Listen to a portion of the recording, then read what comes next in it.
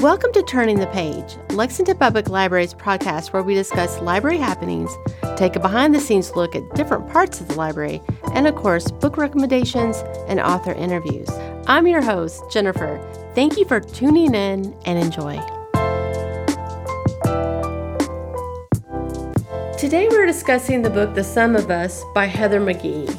Heather McGhee is an expert in economic and social policy, the former president of the equality-focused think tank Demos. McGhee has drafted legislation, testified before Congress, and has contributed regularly to news shows, including Meet the Press.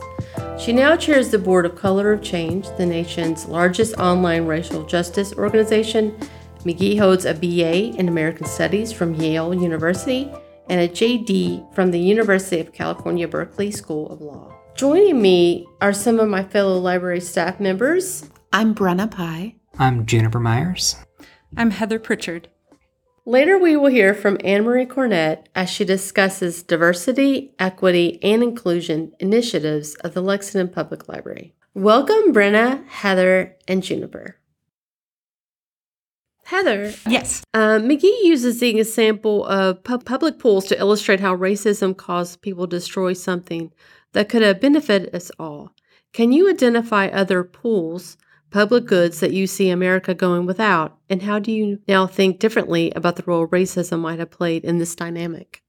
The first public pool that came up for me as I read this was our public school system and our public higher education system. It just brought up a lot of questions and interested me because I'm a parent. I have a child in a public school.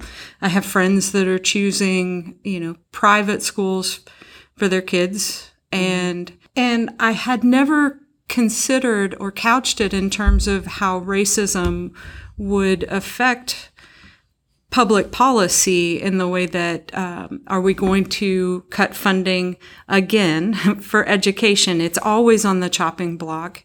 Mm-hmm. And it's always the outcome of having an educated, population is always positive. So I never could understand why am I still hearing that we're going to cut funding to education. Why are the arts programs being cut? They're always cut, yes. Always cutting, and I'm still in contact with folks that I went to high school with, and I was very involved in band and choir when I was a young person. And I would look back and see the high school band goes from, we were 175 strong and to 20 kids, and to that school system decides to take I'm from Western Kentucky, from McCracken County, and now they have a McCracken County public school system.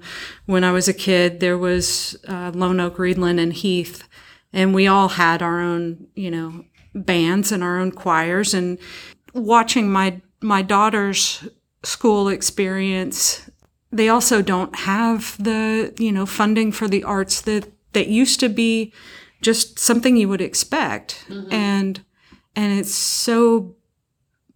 it was nothing but beneficial for me. So I don't understand why it was cut, and why anybody would think that's a good idea.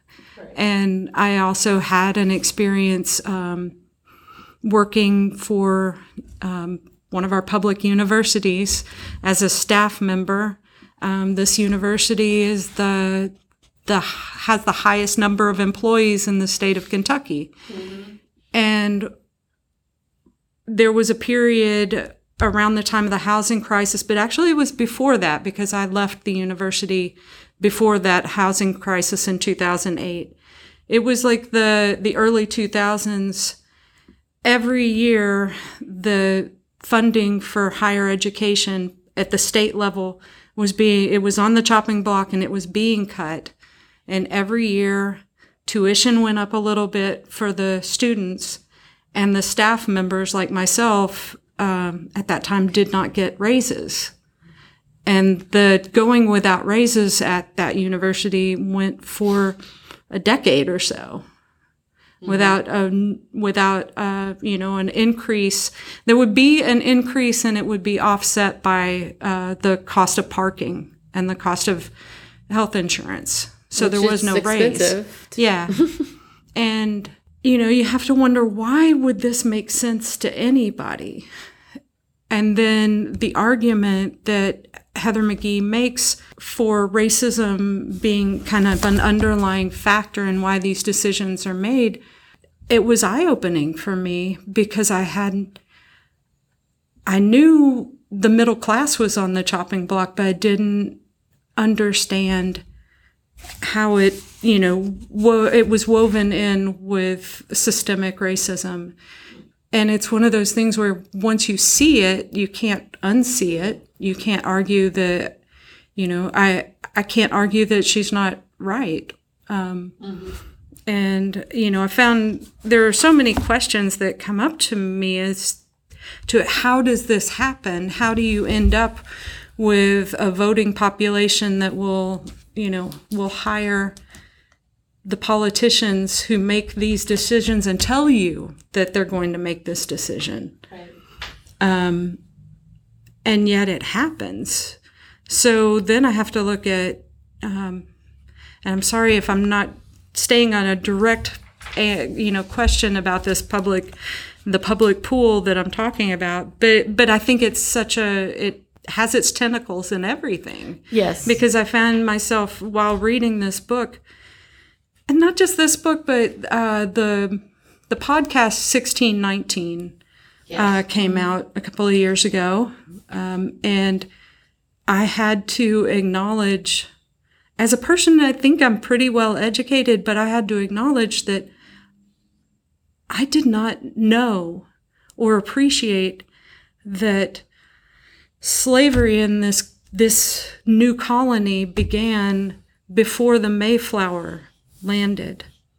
That's correct. Yeah. As a kindergartner, all the way through K through 12, I'm learning about the Mayflower and the Pilgrims, never learning anything, nothing, absolutely nothing about the colonization of the South. And in my own family, doing genealogy, as one does as a librarian, especially if you're a librarian who works with a certain, but it's true, you're going to do some genealogy. And I find in my family history, we talk about the Union soldiers and the family that came from Massachusetts and trickled down through Ohio and to Illinois, those folks.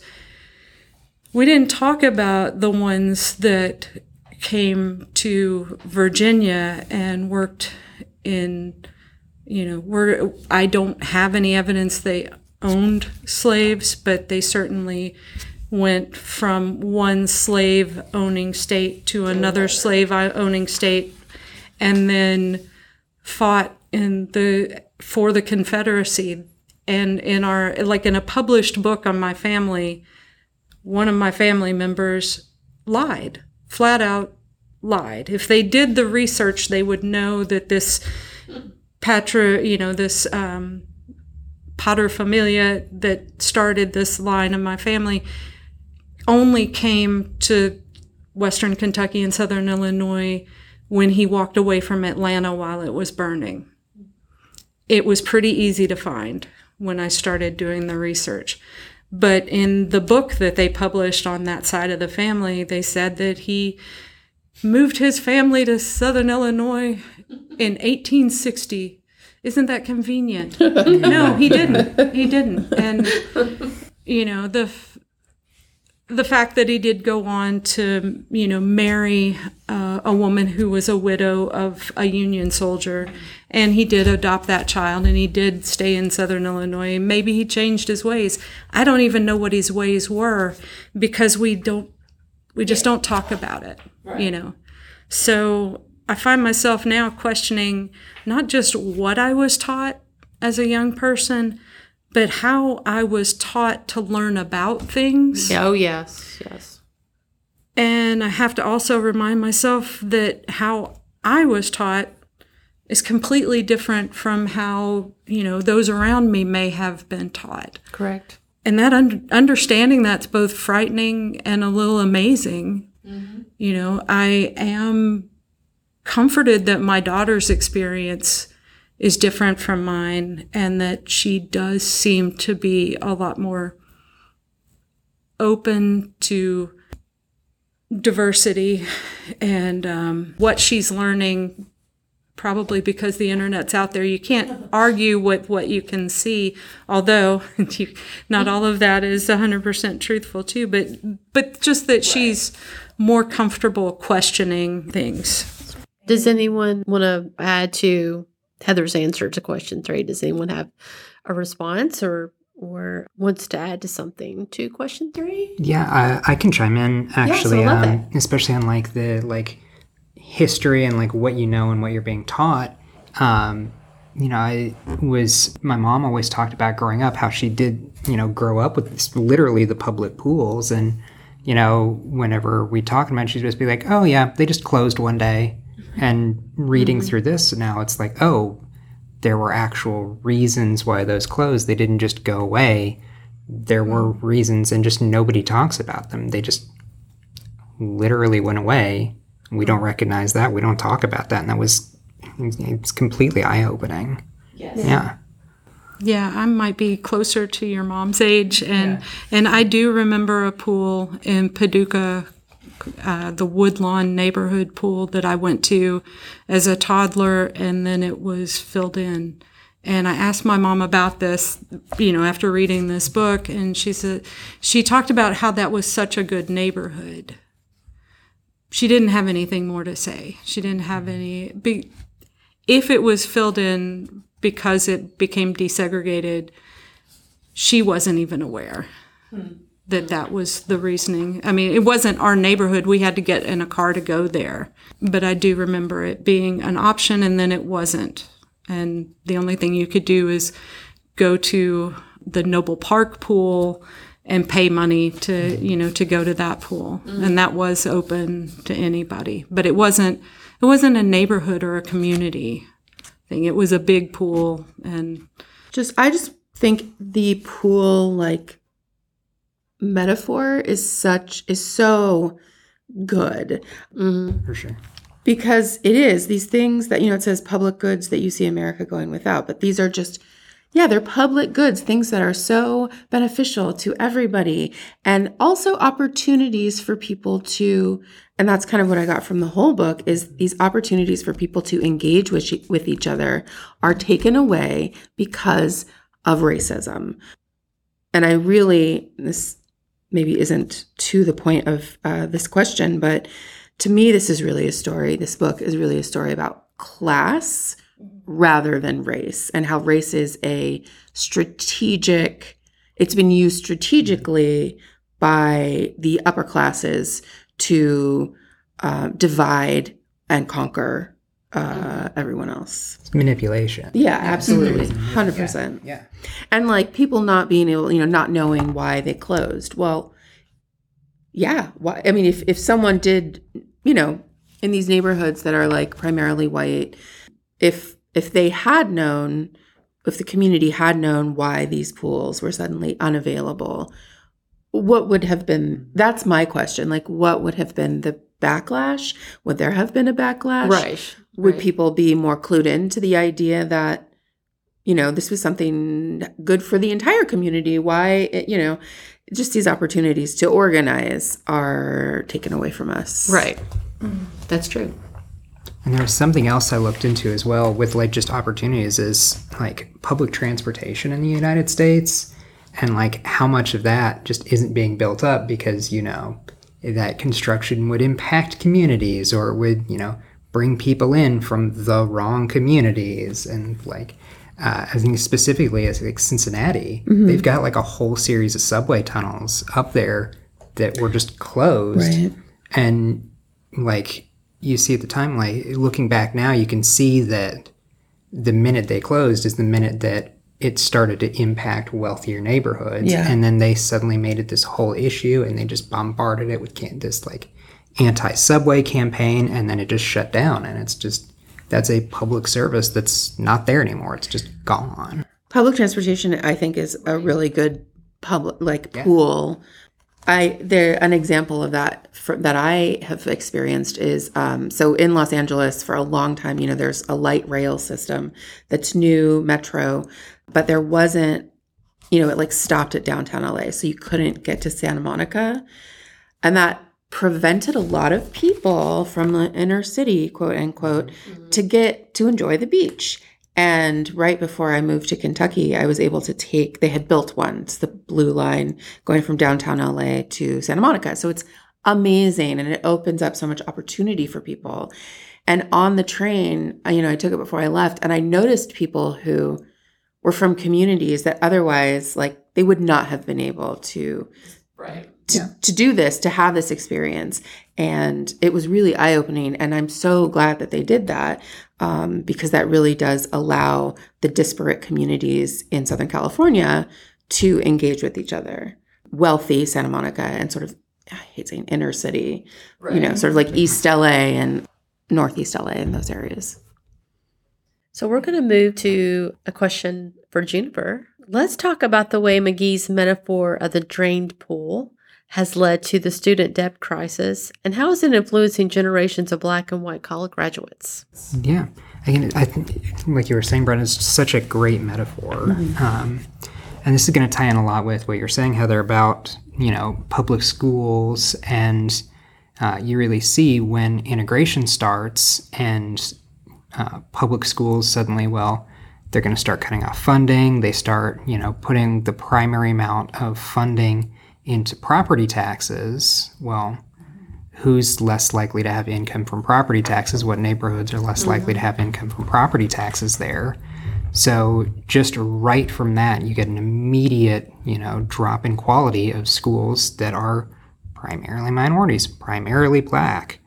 And, those are so hard to overcome if you've got students coming out with completely different outcomes because their schools just they're not even in the same class because of these treatments. And then you've got those same people competing for colleges. It's just, but then there are so many things that McGee was talking about, like the GI Bill and all of the people after World War II that, theoretically, that could have been a great benefit that, people could have taken that and used that to get that leg up. But the only people that were getting that leg up were white. So this supposedly, public fund, this supposedly great thing that's going to help out all of those people who went and fought in World War II is only helping out one certain class of people.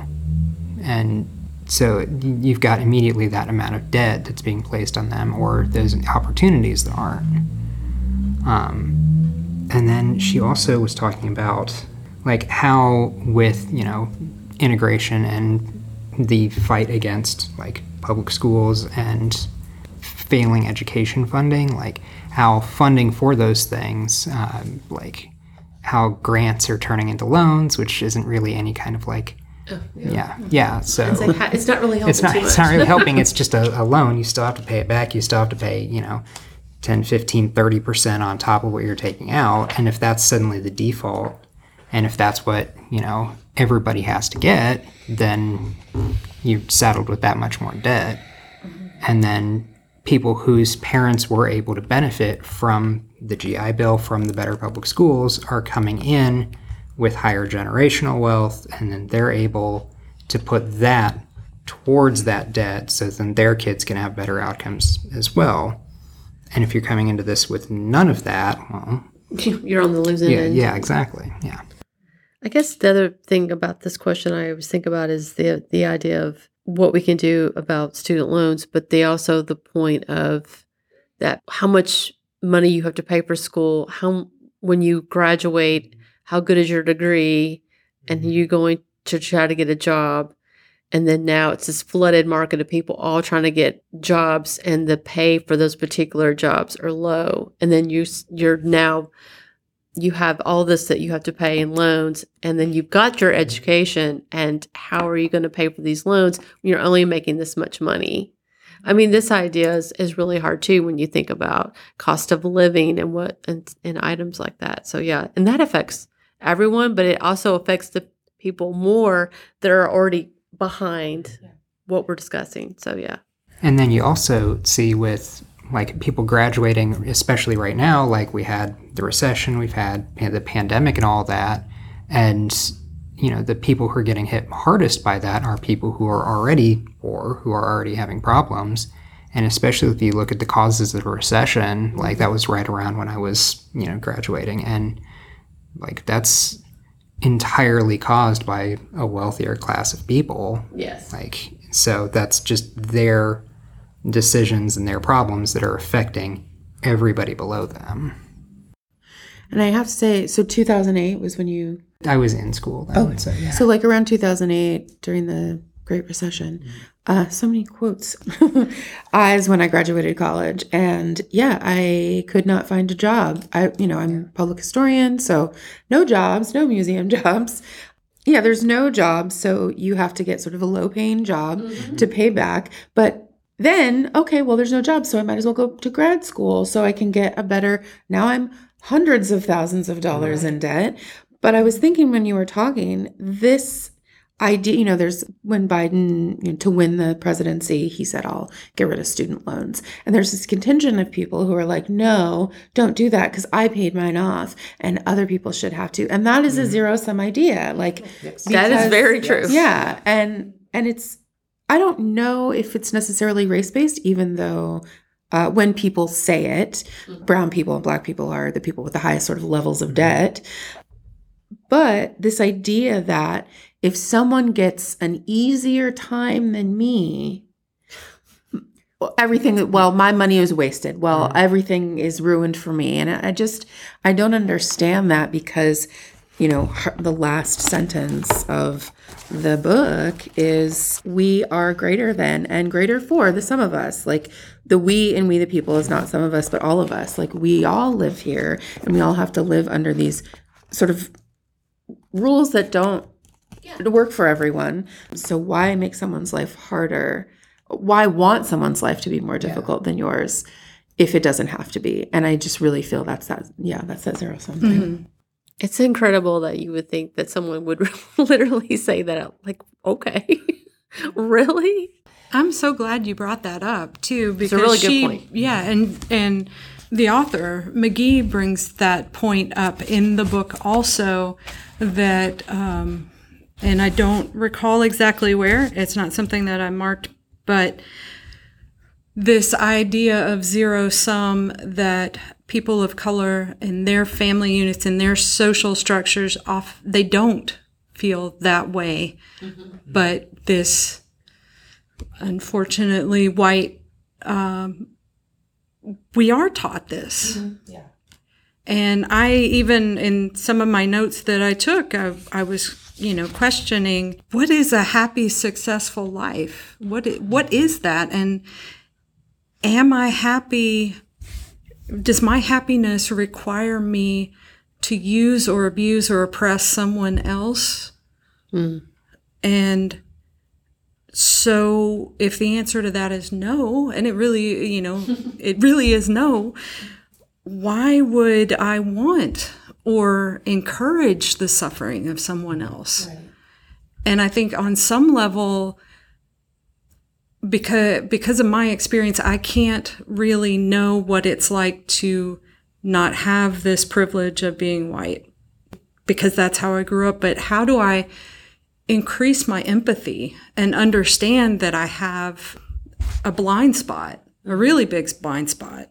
And this book really challenged me on some levels. I'll admit I grew up in a very working class family, just one generation away from the farm. And then my mom was widowed when I was really young. So I was raised in a single parent household.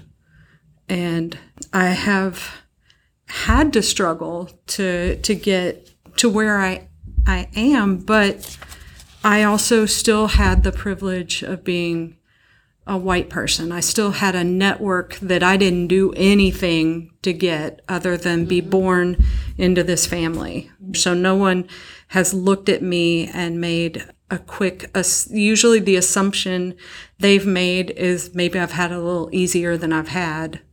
but that hasn't been detrimental to me. But I wouldn't trade my experience, because I do think it allows me to be more easily empathetic. But I had to explain to my own parent that her having received survivor benefits for my dad, that's coming out of the very same pot of money as the aid to families with dependent children or welfare. That is what it was.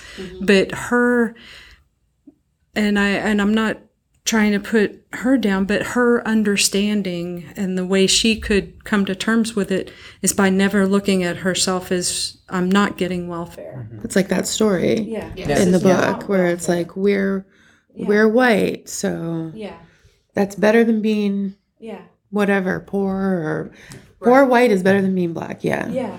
And that,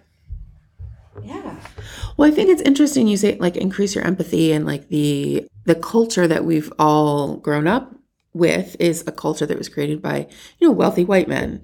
And that's why I've been so interested in studying African American women's history, because so there's the, National Association of Colored Women in the early 1900s, and not manifesto, but their slogan, yes, was lifting as we climb. And there's this idea with Black women that, and I think Heather McGhee really embodies that with this book, of this idea that none of us are free unless all of us are free. And all of us, we have to pick people up.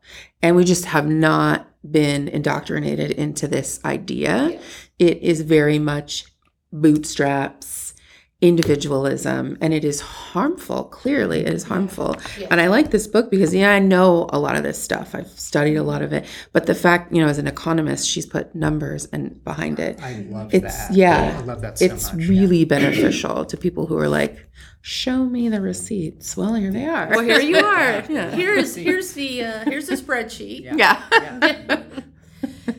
So, Brenna, let's talk about your question. McGhee shares a memory of white classmates proudly stating that they are fiscally conservative and socially liberal, but challenges the morality of fiscal conservatism when we can afford to eliminate poverty. Do you agree with McGhee? Why or why not? And how can you best explain this concept to peers or family members who might also think of themselves as fiscally conservative but socially liberal? I think this fiscally conservative and socially liberal idea, well, first of all, her white classmates, there were children repeating what their parents were saying. Yeah. But I think the fiscal conservative, socially liberal, it's very Reagan-esque. I agree with her. They are mutually exclusive, the two. If you're socially liberal, that means you care about social issues and social problems. Right. How do you expect these problems that you claim to care about will get fixed, without spending money? And I think I probably ran into a lot of people. I don't know. I kind of even feel my own mother said this at one point. I completely agree with her. I think that I like that she couches it in a moral responsibility rather, because it is. If you care about people and you care that we all are taken care of and have a leg up in this world, and then you should care. You should want to put money behind that. And I think a lot of people that say these kinds of things are like small government or libertarian, and that they just don't go together. Socially, you have to be socially liberal and fiscally liberal. Yeah, that's just kind of how I feel. I think that it's a talking point. It's kind of jargon. Mm-hmm. I don't know that when people say it, they actually think about what they mean by that. Probably it just sounds like a party line, and a safe party line. Why is it safe though? I think in general people just don't listen to themselves. No. And question the things that they repeat, that they parrot. Mm-hmm. Yeah, and if I had family members who said things like, I'm fiscally conservative, I do have family members who've said that. Mm-hmm. Yeah, now I would say that doesn't make any sense. I need you to think more. let's think about these words that you're saying. I think you should think more about what you're saying and just explain, like, these things have to be paid for by somebody. Right. But then that is a way sort of to get into, there's a 1%, 0.001% of people in this country who have way more money than the rest of us. Well. Yeah. So maybe we could tap into that to pay for these, policies, these social policies that you're so liberal about. But I think I think there's a lot of fear around that. Well, I think anytime you start bringing up money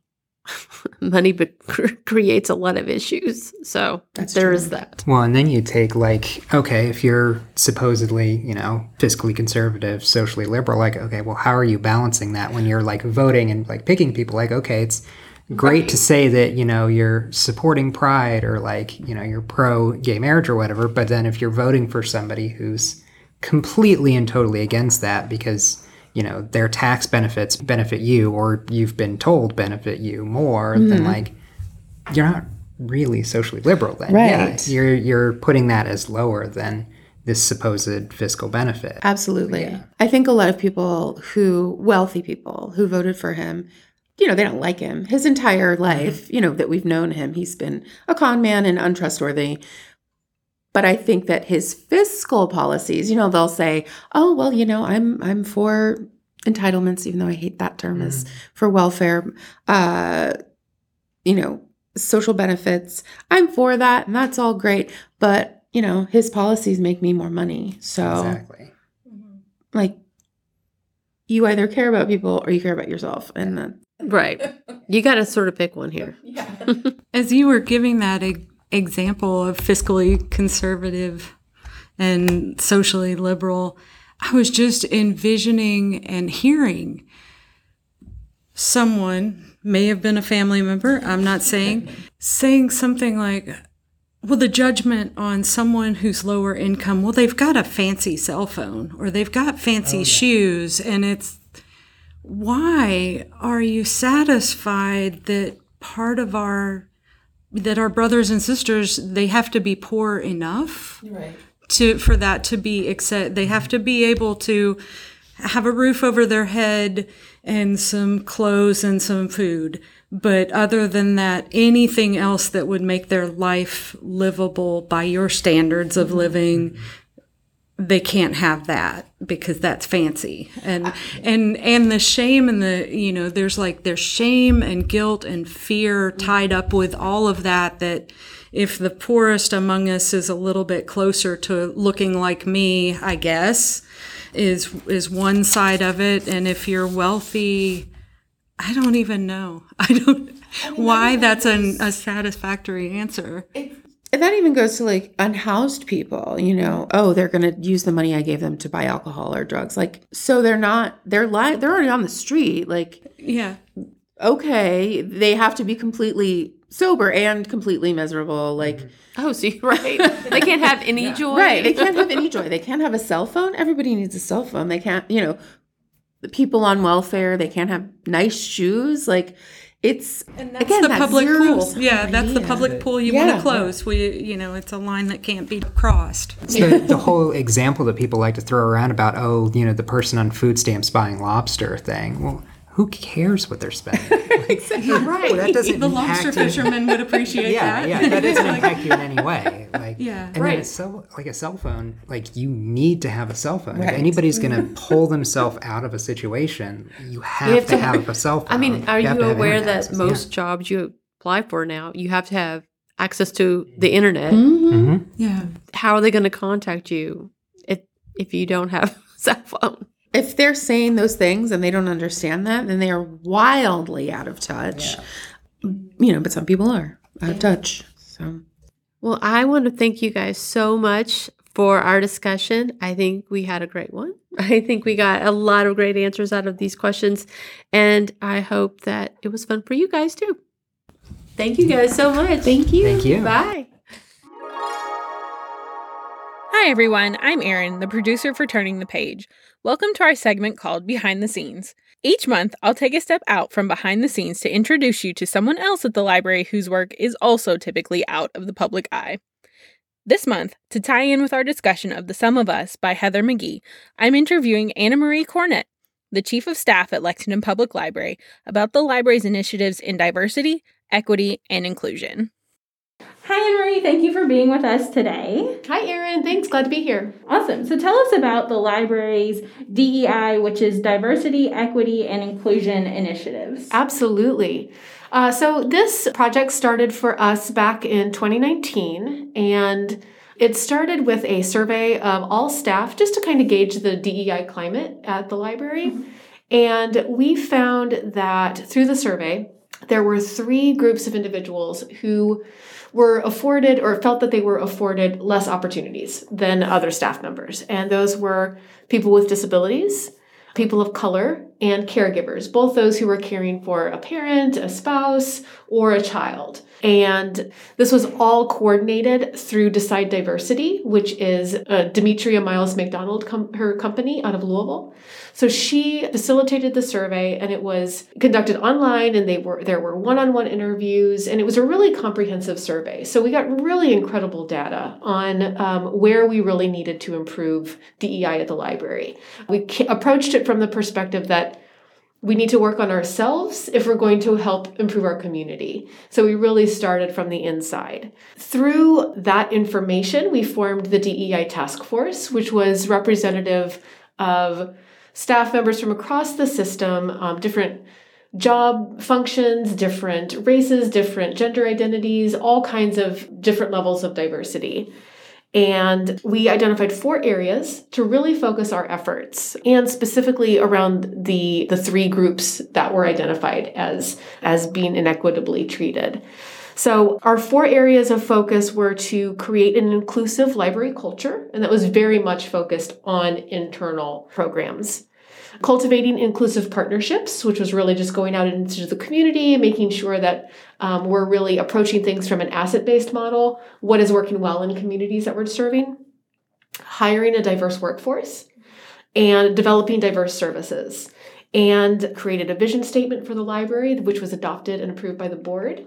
And there's all kinds of things that are now kind of being discussed and in the works and in our areas of focus for the coming year. So things like, how are we meeting the needs of non-neurotypical customers? Mm-hmm. Are we providing enough books with diverse authors and diverse stories? And how are we training staff to make sure that they're pulling those materials and identifying those materials? So there's a lot going on. It's super exciting to be part of it and to just see these changes coming about. Great. Now that we've done all of that groundwork, what does DEI look like going forward for us? DEI is our life's work. This is not something that ends. You know, it's one thing today, it's going to be something different tomorrow, and it's going to be something different 10 years from now.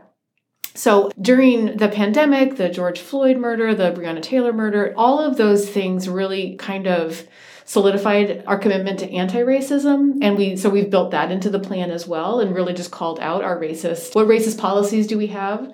And so there's always going to be more areas that we can improve upon, and we don't know what all of those will be.